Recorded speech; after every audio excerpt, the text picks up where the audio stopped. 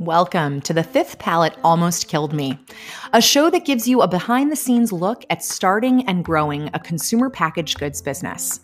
I'm your host, Heather K. Terry. I'm a New York City area-based consultant, and I've advised and had key roles in not only my own brands, but with dozens of others as well. My main objective is to help you avoid the many mistakes I've made or been witness to in my 10 plus years as an entrepreneur. Let's get started. Hello, everyone. Thank you for joining me for episode 5. I've been grateful for the responses that you've all sent via Instagram and email. It's really nice to know that all the work we put into this podcast is serving so many of you. So please make sure you share this podcast with everyone you know, but especially those people who want to start, have started, or are growing their businesses. Today, we are getting into the nitty-gritty when it comes to money. When you start a business, you hear the dreaded word, fundraising. It requires you to ask other humans for money, which can be the scariest thing some of us have ever had to do. I remember when my partner at Nibmore uttered these words. I remember sweating a lot. Who did I know with any money? I felt like I knew no one with money. For those of you who have heard my story before, when I started Nibmore Chocolate, I was doing a show on Broadway. I knew nothing about raising money. When we started asking people, my partner went to people with such ease. I was in complete amazement, and I was also super intimidated, but I knew I had to pull my weight.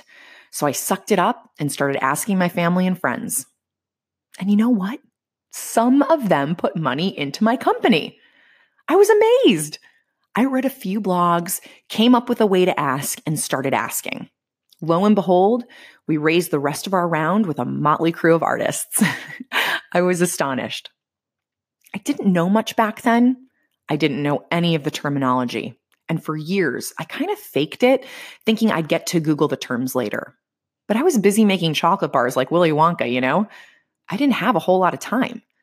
So that is what this episode is all about. I want to take the confusion out of all of this. I want to demystify it and help you understand if you really need money, and if you do, how to do that.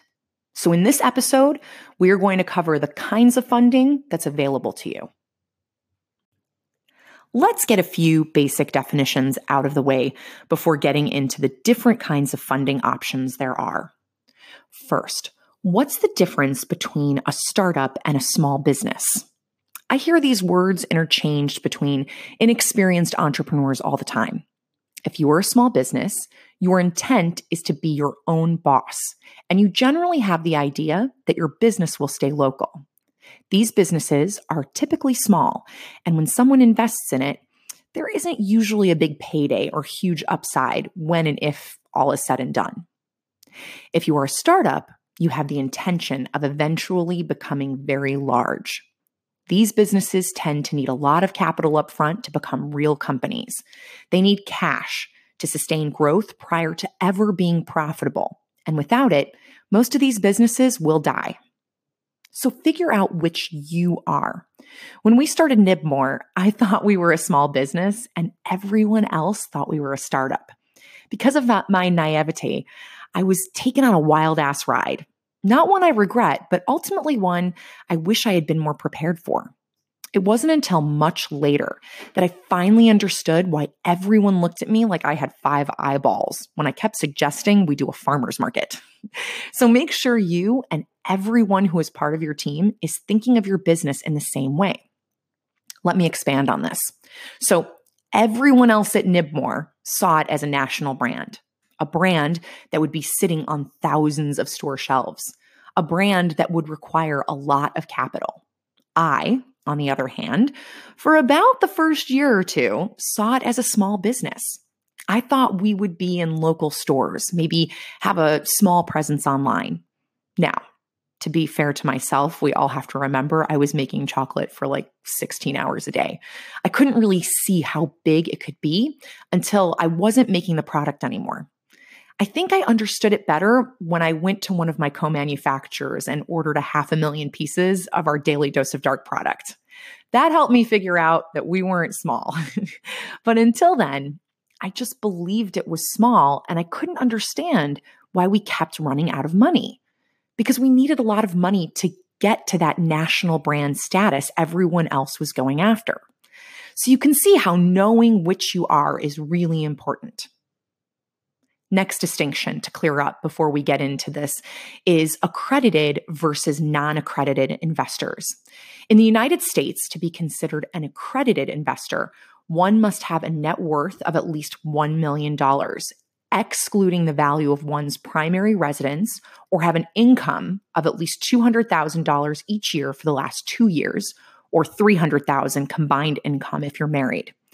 And then you have to have the expectation to make that same amount in the year that you're investing. Anyone who doesn't fit under that definition is a non-accredited investor. You can have up to 35 non-accredited investors. So think about your friends and family around. And that means you'll have to go through putting a bunch of disclosure information into your investment documents. I know that sounds like a hassle, but any savvy lawyer in your space should have boilerplate language for this. There are a bunch of different places to raise money for your business. My intention here is to give you the high-level overview so you can start figuring out where you are as a business and which types of capital to go after. This is not meant in any way, shape, or form to answer all of your questions, but rather to get you moving in the right direction so you don't waste time and money. I have often found that when people are wasting time, they are often wasting money as well. Also, I know there are probably going to be some listener questions after this. You can email me and my team at heatherkterry.com or head over to anchor.com where this podcast is hosted, and you can leave me a message or a voicemail. So let's get to it. First line of defense is putting your own money in. After that, your first option is friends or family. This is who you can go to if you either don't have the cash yourself to even start, or you've exhausted your own funds and need a little extra. These are people you know, but remember, they are people who probably will only invest once and that they will likely have zero resources for you to pull from aside from the money they are giving to you. These are the believers from your own personal network and are oftentimes the reason most businesses make it past proof of concept. These are sometimes the most difficult people to approach. Don't worry. In next week's episode, I'm going to talk about how I wrote a script that made me feel comfortable and also took the pressure off anyone I was talking to about investing. Second option is accelerators and incubators. These are extremely helpful in the early stages of starting and running a business. These groups are going to provide money, yes, but they are also going to provide access to services and resources like mentors, advisors, accountants, lawyers, consultants, etc. However, they are highly competitive, and less than 1% of all businesses that apply for these accelerators and incubators actually get accepted to them. There are also smaller amounts of money involved here. The highest I've seen is $250,000 in investment, for which you have to give up equity or part of your ownership. So really weigh the cost of what you are getting for what you are paying. And what I mean by this is that you'll have to go through a process, which will take a lot of time. You will have to give up equity, etc. So how many resources and how much access are you actually getting to make this option worthwhile? Now, I'm not shitting on this option. I know it has worked for a lot of companies, but make sure you are really getting what you want and need. Some more well-known accelerators are Springboard by Kraft Heinz and the Chobani Incubator Program. The third option is angel investors and angel networks.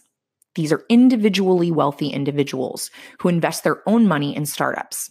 I have worked with several angels in businesses, and I have also been one myself. I have mainly seen angels in early stage companies invest up to about $1 million. So not as small as some of the friends and family and accelerators, but not huge in the grand scheme of things. However, I have seen angels keep businesses afloat.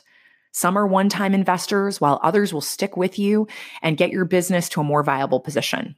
These individuals can be difficult to find if you aren't super connected in business, but there are networks of them. We've posted a list that is friendly to female entrepreneurs, in particular to the heatherkterry.com website on the podcast page under episode 5, because we like you. If you are a little further along, then you'll be looking at the next few types of investment options. The first and one I get the most questions about is VCs, or venture capitalists.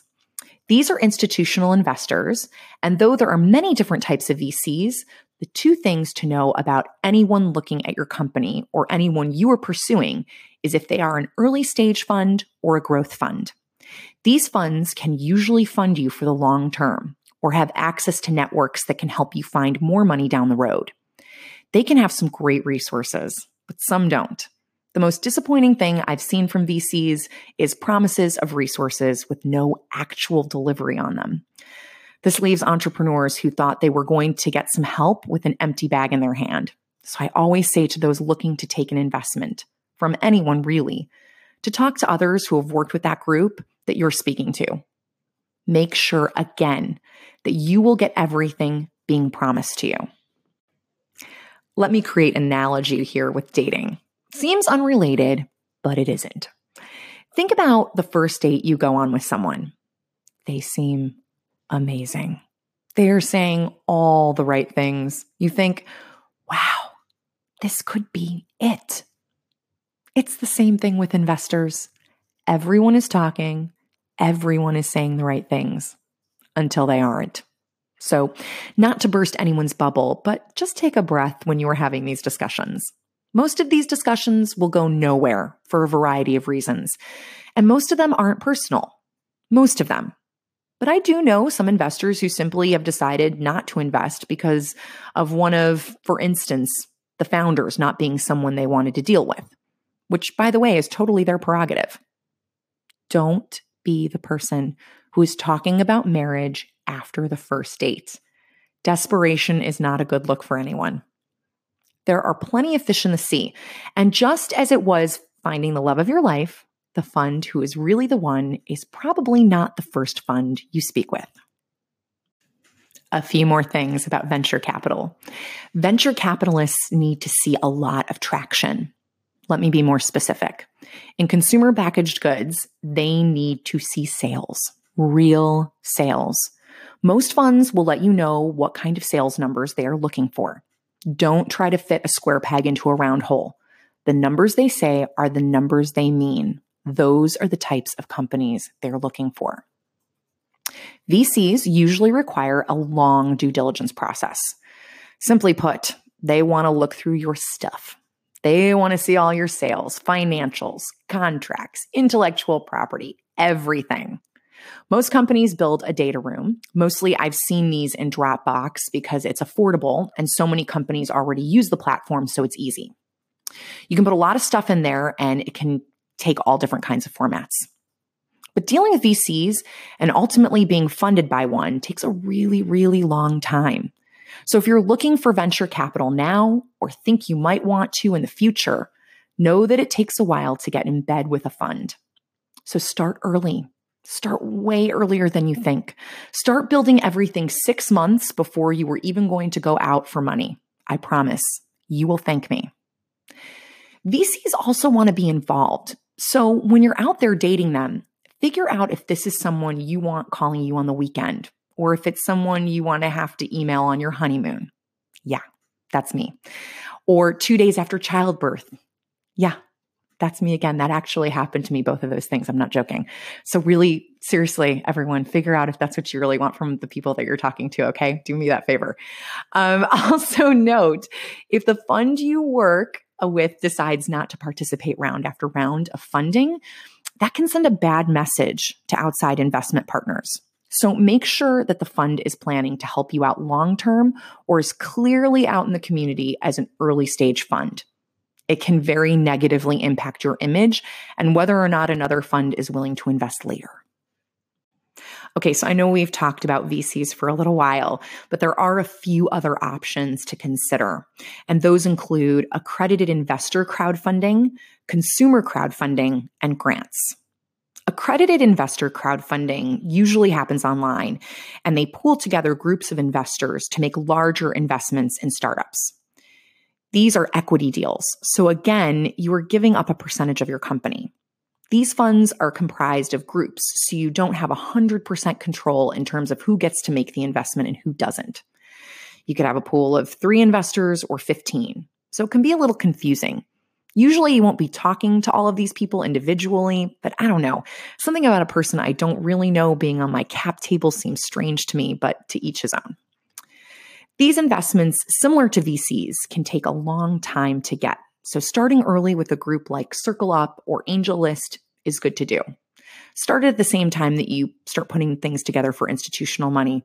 And we'll talk about how to start getting ready in general for everyone next week. Consumer crowdfunding are things like Kickstarter or Indiegogo. Consumers pre-buy your product, mainly to fund your inventory and operating expenses, and they get either just your hyped up product, or in some instances, you give them a bonus or a special gift, or even a discount for getting in early. Betabrands does this exceptionally well. Everyone should go follow them on Instagram and see how they are doing this because it's a fantastic example. The plus side in doing this kind of funding is that you don't have to give up any equity. The downside is that these campaigns have to be very engaging because there's an extremely competitive landscape for consumer crowdfunding. It's another thing in an already overstimulated marketplace. So you need to come out with a great campaign. And this can be very time consuming and even expensive. Grants. I won't say much here because I'm not a big expert. I've seen grants written for certain businesses, but they take a lot of time and the person writing them really has to know what they're doing.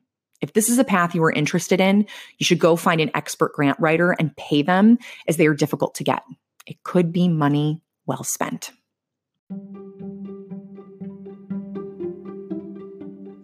That was just a lot of info, I know, especially if some of it is new to you.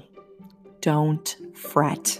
You can listen to this podcast as many times as you need to, and the blog this week will have full written breakdown. That's why this topic is being broken down into several episodes. I know just how overwhelming this money stuff can be. Now that we are all on the same page about the types of funding available, next week we are going to discuss different stages of capital fundraising, the different financing instruments that can be used when raising money, and how you know if you are ready, which is the really big question. We'll discuss why next week, because there's nothing worse than raising money and not wanting to deal with the implications of that money. With money comes tremendous responsibility. Remember, The Fifth Palette Almost Killed Me always comes out on Tuesday afternoons. To get past and current business templates and tools, go to my website at heatherkterry.com and sign up for our newsletter. If you have an idea or question for the podcast, go over to anchor.com or download the Anchor app where this podcast is hosted. And what's really cool is that you can leave me a voicemail, question, or an idea. It's really neat. Check it out. There are no bad ideas or suggestions, and I want to know what you need. So get over there and let me know. We want to hear from you. Now, get out there and do something to move your business forward, like considering what kind of money you need to raise. Till next time.